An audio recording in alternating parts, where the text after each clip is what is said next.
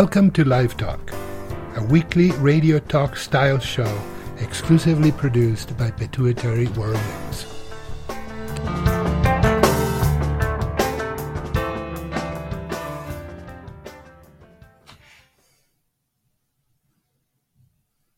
Hello everyone, this is Dr. Lewis Blevins of Pituitary World News.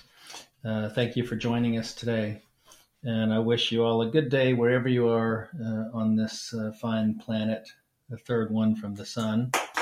I hope that your day has been great and that you're well. I want to let you know that our advertised topic is different. We've had to reschedule the presentation with Dr. Tamara Wexler to a later date. So this episode of our radio show will focus on, I guess, some more of my musings and ramblings based on the actual practice of medicine and the things that we encounter. I want to start by saying that last week we had a really great show with Dr. Al Dasuki from Michigan State, where we talked about the effects of biotin on different laboratory function tests. And if you're just catching this show and missed that one, I would strongly recommend that you go back to listen to last week's show so that you can learn the things to do should you be on biotin and need to have certain pituitary function tests or other tests, as biotin can interfere with those particular laboratory studies that your physician may be ordering. Well, it's been a busy week for me. I think I've seen 47 patients so far this week, and I've probably accessed another 100 charts. So the practice of medicine can be very arduous at times and filled with all sorts of interesting requests and things to do. But I love my work. It's fascinating and it's fun, and it's certainly enjoyable to reflect on the differences that we can make in people's lives that are hopefully mostly positive, restoring them to good health. We do encounter a number of different situations, some of them frustrating, some of them interesting and rather curious. And I see things on the internet practically on a daily basis that cause me to think about the practice of medicine and the physician's responsibilities and patient responsibilities as well. And I want to start by commenting on something that we've encountered 3 times this week in our practice, and that was basically related to growth hormone prescriptions. We had 3 instances where the specialty pharmacies who are responsible for helping to get the approval for growth hormone and ultimately shipping growth hormone to the patient had been trying for days to reach patients to arrange for a scheduled shipment. As you know, growth hormone is a controlled substance, so it's shipped when someone is available to receive it. And in 3 separate occasions, those patients weren't responding to phone calls or multiple attempts to try to reach them. And it just creates a lot of extra work for our offices and the specialty pharmacy and everybody down the line, and raises a concern about a growth hormone shipment that's designated for a patient that may never make it there. It's probably going to be considered wastage if it's not ever shipped. And it got me to thinking about some of the challenges we have with growth hormone prescriptions for patients with growth hormone deficiency, all the way from the time we prescribe the drug and the difficulties we can have proving the patient has deficiency to an insurance company, which is really trying to not get the drug out to patients. They prefer not to spend the money. But also the authorization process and the pharmaceutical company issues, the specialty pharmacy issues. But as far as the burden on the patient, it's difficult as well because you have to sit there and wait all this time. You communicate with the office waiting to hear what the status of the prescription is. And many times it's out of our control whether it takes 2 weeks or 2 months to get that medication to you. Some patients don't come back for their follow-up visits. We've seen people who've been on growth hormone for 6 to 12 months before they need a refill, and then we hear that they need the refill. We check the chart. They haven't had their follow-up, nor have they had an IGF-1 level. And certainly the responsibility on the patient is to make sure that you adhere to our recommendations for follow-up and also to get your IGF-1 level 8 weeks after starting and 8 weeks after dose changes so that we can ensure that the dose of the medication is correct. I also think it's a patient responsibility to be available and be present and respond to the office of the pharmacy or the specialty pharmacy's attempts to try to contact you to get the drug, so that there's no wastage there and things can happen on a timely fashion. We put a lot of effort into some of these specialty drugs that we use in endocrinology, whether it be for growth hormone deficiency or acromegaly or Cushing's.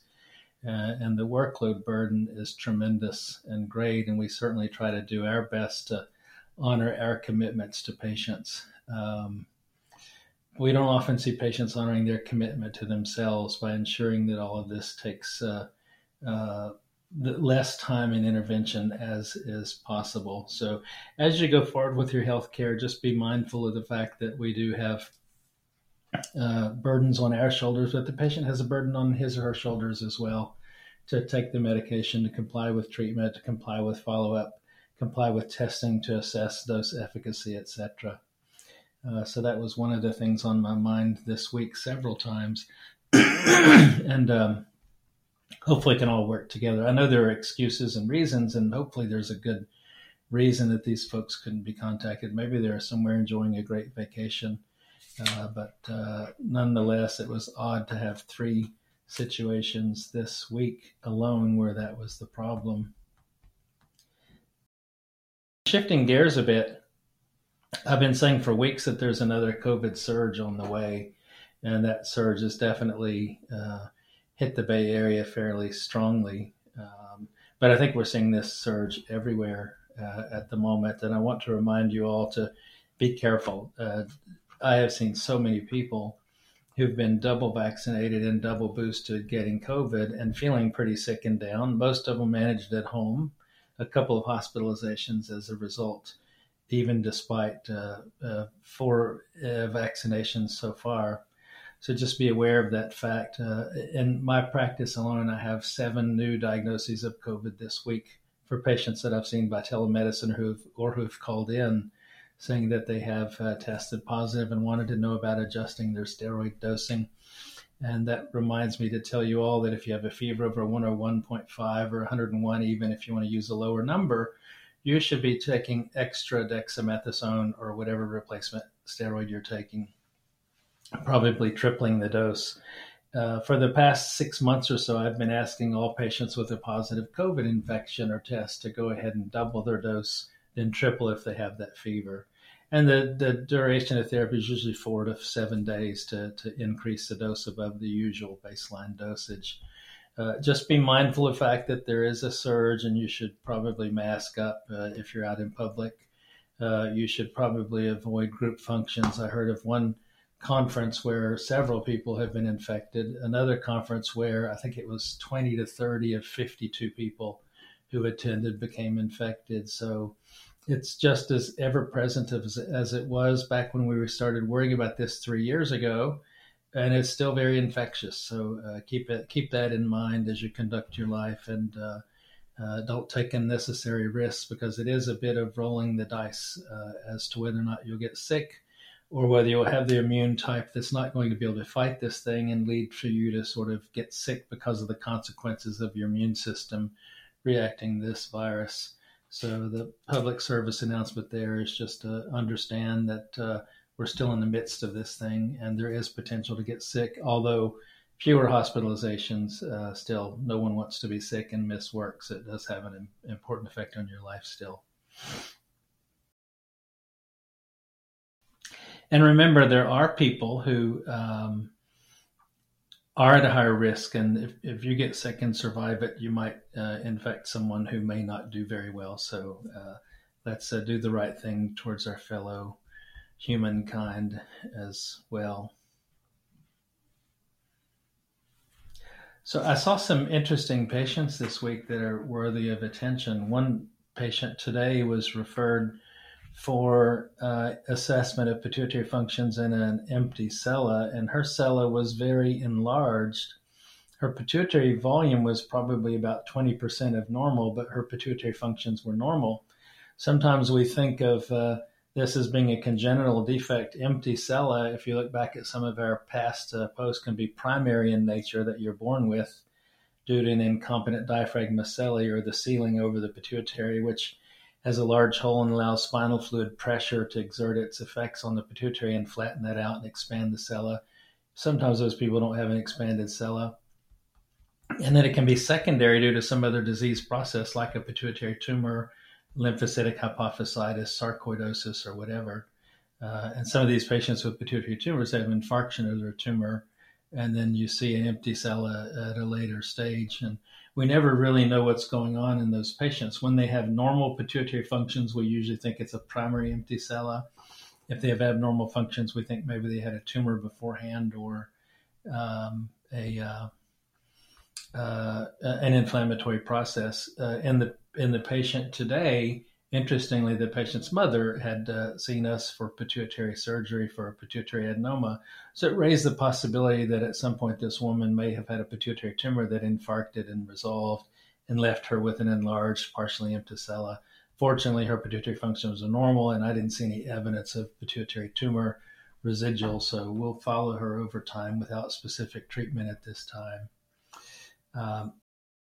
The other patient that was sort of the opposite of that was a woman referred with an MRI where they said the patient had pituitary hyperplasia. It was a young woman, and it's not unusual to see an enlarged pituitary gland in people who have a younger age and are menstruating for a few years, maybe up to 10 years or so, and then it gets better in the 20s or 30s. Or in a menopausal woman who has LH and FSH hyperplasia after menopause, or a patient with hypothyroidism that's not been treated appropriately. This is primary hypothyroidism, not central. All these things can cause the pituitary enlarge, but usually when you see a young woman, as this was the case, who has a diagnosis of pituitary hyperplasia, the most common reason for that would be simply what we call physiologic hypertrophy related to age. And it's, again, usually in young women who are menstruating regularly. So when I saw the reports and all that, that's what I expected to see. However, when I saw the MRI, the patient actually had something else going on. She had a very shallow cella, in contrast to the first one, it had a very enlarged cella. This was a very tiny cella. It was not really very big at all, probably half the volume of a normal-sized cella. And the pituitary gland was humped up above the cella in the line that we expect it to be into the suprasellar cistern. If you measured the pituitary, it was a normal-sized gland. It was 7 millimeters, so the pituitary was not hyperplastic at all. It was just sitting higher than it should have been, largely because of the size of the cella was very narrow. And the analogy I used to explain this was that if you imagine taking a short glass and filling it with a potato that basically fills up most of the volume of the glass, that would be the setting of the normal cella, with the pituitary occupying maybe 90% of the cella, but sort of conforming to the inside of the glass. And that's the normal situation. In this setting, if you took a smaller glass that was not as deep and put the potato in there, the potato is going to sort of come up above the rim of the glass and look cupped over and be too big for the glass, so to speak, even though the potato is the same size as a normal-sized potato. So that sort of explained the appearance of the pituitary in this patient whose pituitary functions were normal as well. And it occurred to me to mention it today because there are variations in normal anatomy. Some people have a big cella, some people have a small one, some people have a big one due to disease process, some people have a small one that's normal, other people have a small one due to the fact that the pituitary is underdeveloped because they have deficiencies in some of the genes that lead to pituitary development, and they can have partial hypopituitarism in that setting as well. So some of these anatomic variations are clinically important, and it's an example as to why, even though these patients might not be exciting to most endocrinologists, they are to me because I can educate people and help them understand their MRI findings, and more importantly, help them understand that they don't need any attention or surgery and should stay away from neurosurgeons unless a qualified pituitary expert recommends that they consider surgery for one reason or another. We see things like this throughout the entire body. There are lots of different variations. Some people, for example, are born with just half of a thyroid gland. Some blood vessels in patients are on different courses than they're supposed to be. Every now and then, very rarely, you see a patient whose organs are all on the other side or the other. And this is just because sometimes there are genes controlling embryology that tend to have an anomaly, meaning a mutation that lead to changes in development. And yet people are nearly normal, just different. And this is part of the human variation and variation in biology that makes each one of us different in our own person. And I just keep this in mind, that you may have a finding on MRI, go see a physician, they say everything's normal. And that's good when that's the case. It's very reassuring to see that people actually don't have a problem in some situations.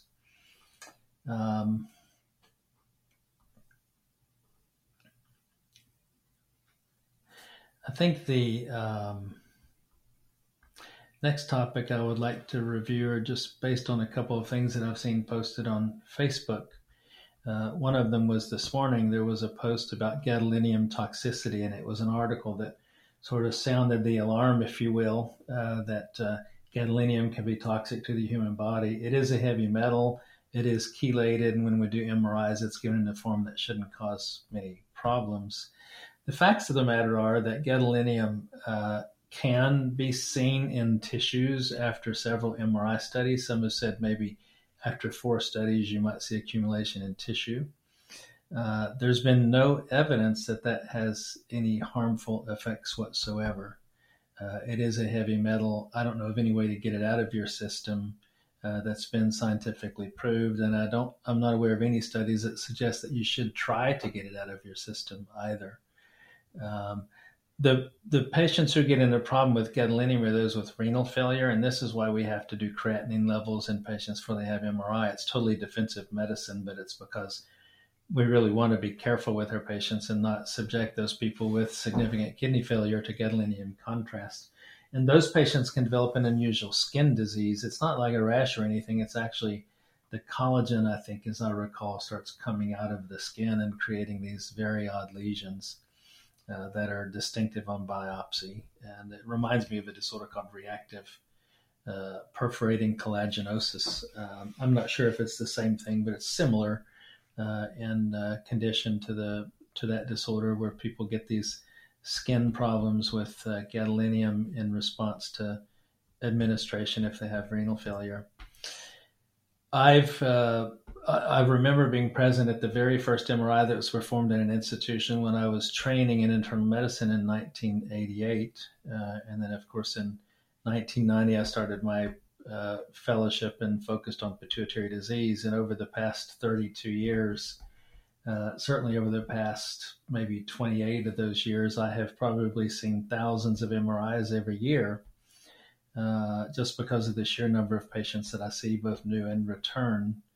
I can't think of a single person who's had an adverse reaction to gadolinium. And many of my patients have had MRIs every year for 10 or 15 years, and no one's had a problem. So while I think it's important to be aware of the potential problems with gadolinium, I'm not seeing those problems. And I just want to caution people against reading these alarms and these articles and then altering your health care because of a fear or a concern over something that may really not be significant or relative to your health care. Because in many cases, it might be more dangerous to not get a follow-up MRI that you need to allow early diagnosis and treatment, say, of a pituitary tumor recurrence or progression of disease or what have you. So arm yourself with information, but be realistic about it, and let's not respond to almost faddist concerns, because sometimes these issues and concerns are more fad than fact. So be careful out there with what you read online, and verify everything that you read before you act on it or alter your course of therapy, and most importantly, discuss these issues with your primary physician before you react to those. Another thing that I saw online this morning in one or maybe two of the patient groups, one pituitary, one meningioma, was the question about mold, toxic mold. So there was this question about someone, let's just say the relation between toxic mold exposure and development of tumors. There's no known association. There's no known risk for that. In this era, we would know that if that were the case. But it's curious to me how many of us were exposed to mold at some point in our lives. I remember my first workplace at Emory University. I thought it was a sick building because every time I got to work, I could smell the mold. And by the end of the day, I had a lot of coughing and sneezing and things like that. So you may live in a humid climate, you're going to be exposed to mold. You may have a water leak in your house, the same thing's going to happen. We're all exposed to it. You have to remember that pituitary tumors occur in 1 in 5 to 1 in 4 people. And it's not unusual that of the 18 per 100,000 who are diagnosed with pituitary disease, that some of those people are going to have been exposed to toxic mold, but that in no way applies a causal effect. And it's sort of not appropriate to assume that that's why you have your pituitary disease.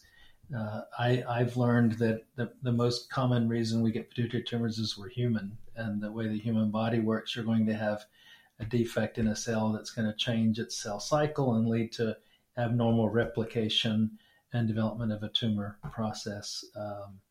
And there are genetics that control that. We don't know if there are environmental factors or not that control that. But certainly we wouldn't think of toxic mold exposure to be on the list. And if it were, we would have known that by now in today's society. To me, I was seeing another example of something posted that people respond to, and then they incorporate that this must be really what's going on or the truth of the matter. And I think it's dangerous to make those assumptions as well, because people can get themselves worked up about it and make allegations and things of that nature.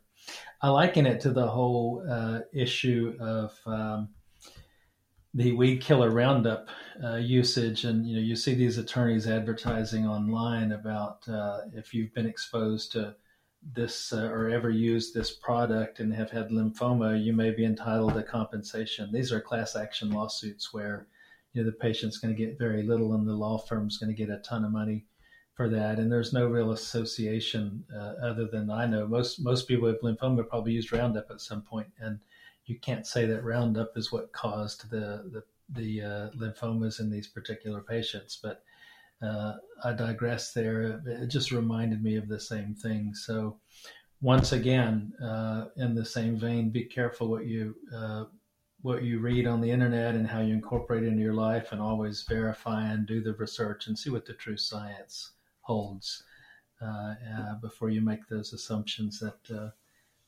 you're affected by this particular condition and that was the cause of your pituitary tumor. I saw an interesting patient this week that is worthy of mention for those of you who have Cushing's or have an interest in Cushing's. And this is a patient who was referred to me with the possibility of adrenal Cushing's, and she had a tumor on her left adrenal gland. And when I looked at the CT scan, there was a definite benign adenoma on the left. But when I noticed the right, her entire right gland was also enlarged, suggesting to me that she more likely than not had bilateral adrenal hyperplasia, which itself can be a cause of adrenal Cushing's. But interesting, the laboratory data showed that her urine cortisol levels were slightly elevated. She failed the dexamethasone suppression test, which is used to assess for Cushing's. Her salivary cortisol levels at nighttime were very high, which is another test that suggests Cushing's. And on exam, her DHA sulfate was high normal, which suggests against adrenal disease, and her ACTH was about 37, which is definitely inappropriately normal in the setting of having a high cortisol. And you would not see that in adrenal disease. You would see a low ACTH and a low DHA sulfate, but hers were normal and really high normal for both. And on MRI, she ended up having a 4 millimeter pituitary adenoma. So this is a classic case of pituitary Cushing's, not adrenal disease, in a patient who simply needs her pituitary surgery to take care of this lesion rather than adrenal surgery to take care of the adrenal problems.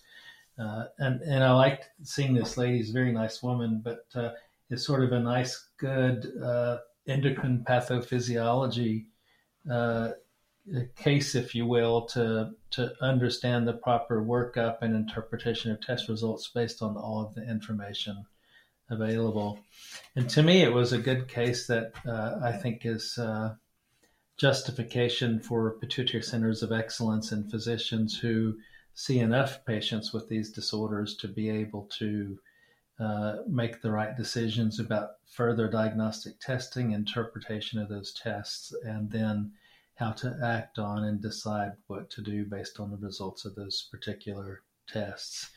It's one of the things I like about my job is that endocrine pathophysiology, especially pituitary disease, makes a lot of sense if you can think in a mechanistic way and look for subtle physical clues and historical clues that would point you one way or another when there are several distinct possibilities on how to proceed in further evaluation and management of patients with some of these rare and unusual disorders. So let's take a break. I'll be back shortly with more. You are listening to Live Talk. We'll be right back.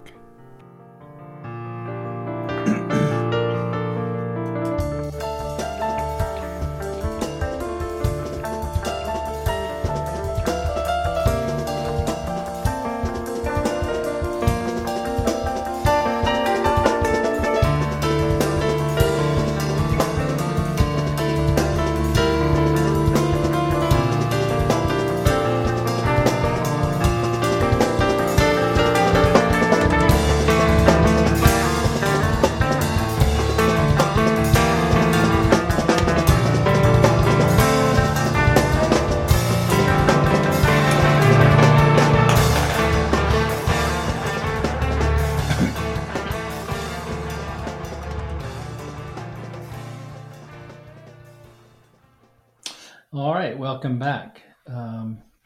One of the major issues related to COVID and the practice of medicine is that a lot of us have been practicing telemedicine with our patients, and a lot of you have accomplished telemedicine visits with your physicians and in lieu of going into the office and being exposed to other patients, some of whom may have COVID, or going to a major hospital center where certainly there are patients being treated for COVID and staff are out sick with COVID, et cetera. So telemedicine actually, I think, decreases risk of COVID infection.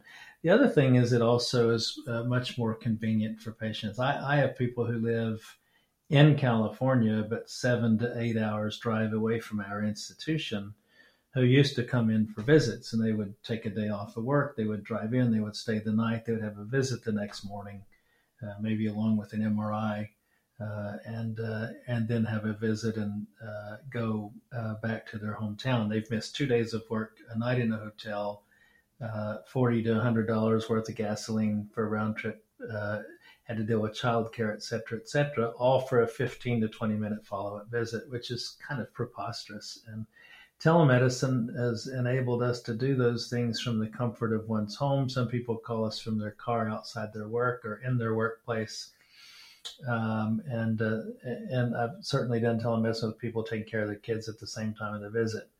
So it's enabled, I think, a different type of access to healthcare than what we had before.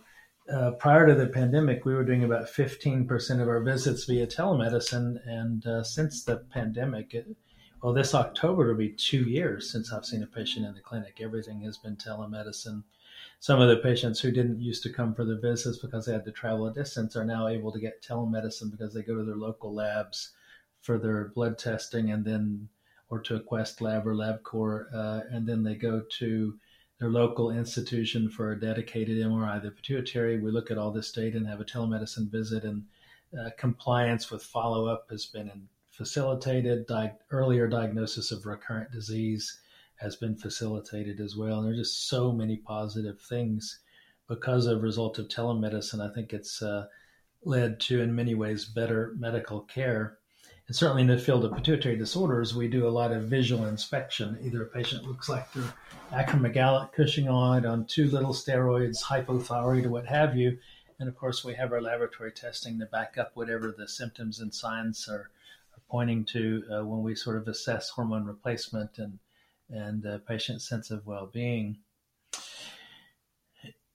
Just at about the time of COVID was getting bad, the president's office changed things where we could do telemedicine across state lines. And this was great because our patients who do live out of state were now afforded the opportunity to have their visits without having to travel by plane and hotel expenses, etc. Now we're starting to see a shift, despite this surge, a shift to a cancellation of that policy. And probably about 30 of the 52 states have reversed their policy where they don't want physicians to practice medicine on patients who live out of the state where the physician practices. It's very curious. And the interesting thing is I could have a patient living in Nevada, which is a neighboring state, and you can get there in about 3.5 hours drive, maybe 4 hours to to Reno, where it's a fairly sizable town where a lot of our patients come from. I could do a telephone call with them, evaluate their labs, look at their MRI. They're in Reno, I'm in California. I can change their medications, advise new prescriptions, order labs for 6 to 8 weeks later, and all of that, and that's totally fine. But if I do a visit with them by telemedicine, under the new sort of laws that we've reverted to, that's like practicing medicine in Nevada without a license, because it depends on where the patient is at the time of the visit. That same patient in Nevada can come to my office, and it's considered practicing medicine in California because that's where the patient is. I think it's nonsense, and hopefully this will change. I believe that this exists largely because states want to regulate the practitioners who are providing care to its own citizens. So I totally get that and understand that. Nevada or whatever other state my patient might reside in has the right to be able to know whether a physician seeing that patient, billing that patient, has any restrictions on their license or has their license suspended or what have you. What we need to do, though, is we need to change this nationally. We need to be able to have a license to practice medicine that, if you're certified in California, you're grandfathered to other states. And the information about the practitioners in California is shared with all the other states and vice versa, so that there's a large data bank where you can have the opportunity to do that without having to obtain additional license to practice. I spoke with a physician earlier today who has a license to practice in 5 states, just so that individual can see patients of hers who lives in all those different states. And that can be cost prohibitive because it's about $1,000 to $2,000 every 2 years for a state that you have a license in. And I'm not sure it's any different. I'm not sure that it helps or improves care whatsoever for that to be the case. What I'm hoping for in the future is that we'll be able to do telemedicine across state lines more widely and not have this contraction of the ability to do so, because I think that all citizens deserve the opportunity to have care from the best physician at their disposal, if you will. And many people live in small rural communities where there's no pituitary center, and it makes sense that they have the opportunity to reach out to those of us that are at tertiary medical centers and spend our lives focusing on pituitary disease versus seeing an endocrinologist who spends most of his or her life seeing patients with diabetes and has very little experience with pituitary disorders. I think that our goal in society is to improve healthcare, and maintaining the opportunity to do telemedicine across state lines is one of those ways of doing so. I'm reminded about what one of my neighbors had said. He's a nuclear physicist, and we were talking about this whole issue, in particular this one of telemedicine and other changes in our lives that have happened as a result of the pandemic. And while there are negative things and things that we want to get back to normal for, there are certain positive things as well. And as he pointed out, we had to probably jump ahead 15 years in our approaches to the workplace, the work environment, access to healthcare, information technology, etc., to be able to have some semblance of forward progress with this pandemic. And he feels like one of the worst things we can do is try to revert back to where we were 3 years ago, rather than taking advantage of this leap forward and new opportunities and new ways of doing things that technology really enabled us to do.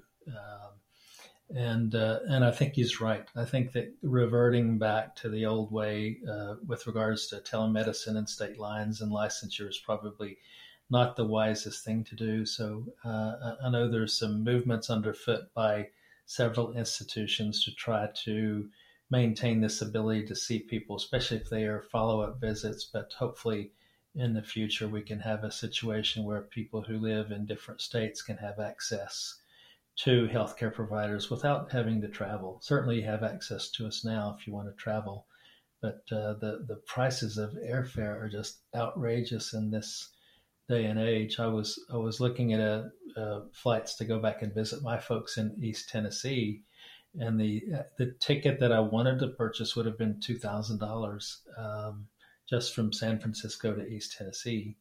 The cheapest ticket I found was $1,500 for the time that I wanted to go. At the same time, you could get a ticket to Germany or Italy for about $1,000. So it makes no sense whatsoever to me.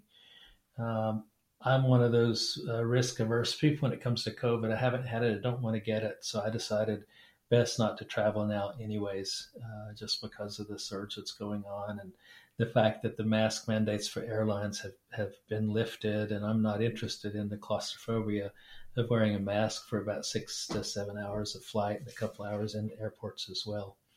So I chose not to do that travel. At any rate, this whole telemedicine thing across state lines is an evolving issue. If you have physicians that practice out of state where you live and you take advantage of telemedicine, I would urge you to contact your local representatives and senators, and these would be the state senators and state representatives, and maybe even those that go to Washington as well, and share your opinions with them and ask them to support the widespread use of telemedicine across state lines, because I think this is going to have to come from patients and not necessarily providers.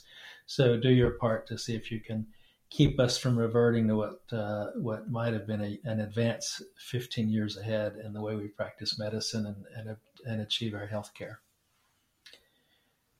So moving on to the next topic, at Pituitary World News, Jorge Fascinetti and I guess we've been in this for about 6 or 7 years now, and we're pleased with the opportunities that we have to be able to make a difference and to help educate people and to improve knowledge and awareness, not only of patients affected by pituitary disorders, but their families. And we also hear that healthcare providers are using our resources and sending patients there to learn about steroid dose adjustments for adrenal insufficiency, growth hormone replacement, medical therapies for acromegaly and Cushing's, etc.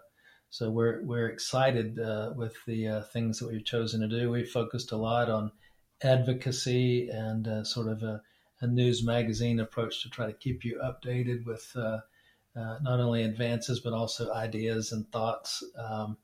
We want to know what else we can do for you. We're going to continue in this vein. We're going to continue the radio show because it's fun, and we think it's another way to require ourselves to put something out there every week for your consideration. But we want to hear from you about what we can do to make Pituitary World News a more useful platform for you, whether you're a family member, a patient, or a physician. And we'd also like to ask you to let us know what you can do for us. How can you help?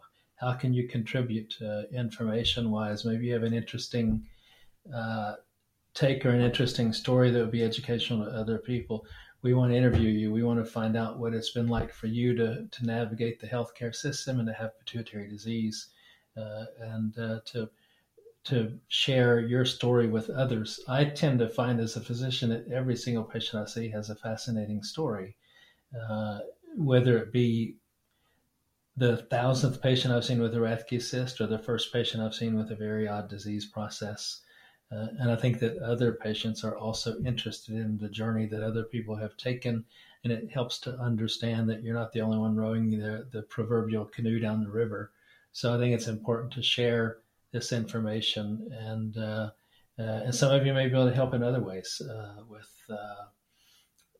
information technology or an interest in fundraising or what have you. But let us know what we can do for you and what you can do for us, because we want to hear about your strengths and the things that you feel like you can bring to the pituitary community as a whole. I think that's about it for my musings today. It's been great to have the opportunity to chat. Stay tuned. We'll be announcing future podcasts within the next week or so.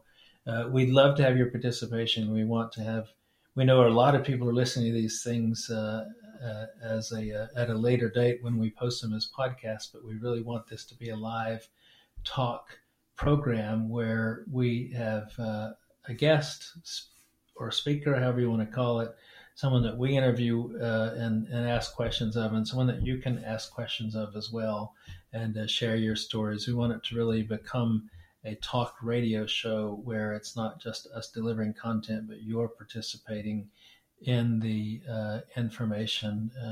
It makes it more exciting and perhaps more engaging. So we'll be talking more about that later as we come up with ideas to engage our audience. But if any of you have ideas on the things that we can do to promote and provide an access for those of you out there who are listening to participate in this show, please give us your thoughts. We're even wondering if that's possible. Jorge was listening into a podcast or a radio show that turned into a podcast I had done recently and said he couldn't find a button to call in. So maybe that's the issue. If so, you can maybe help provide us with feedback so that we can know that maybe you've tried to gain access to the show, but you couldn't, and that will help us understand how to work with Riverside FM to make our show more accessible to our listeners. At any rate, that's all I have for this week, and I look forward to chatting with you folks next week. Have a wonderful week, and until then, Louis Blevins signing off from Live Talk with Pituitary World News. Thank you for joining us. You have been listening to Live Talk, an exclusive production from Pituitary World News.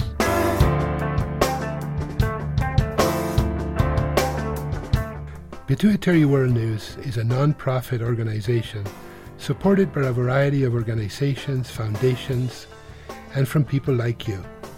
We encourage you to participate by joining us to spread the word about pituitary disease. And if you'd like to donate, please go to pituitaryworldnews.org and click on the donate button. Thank you, and thank you for listening.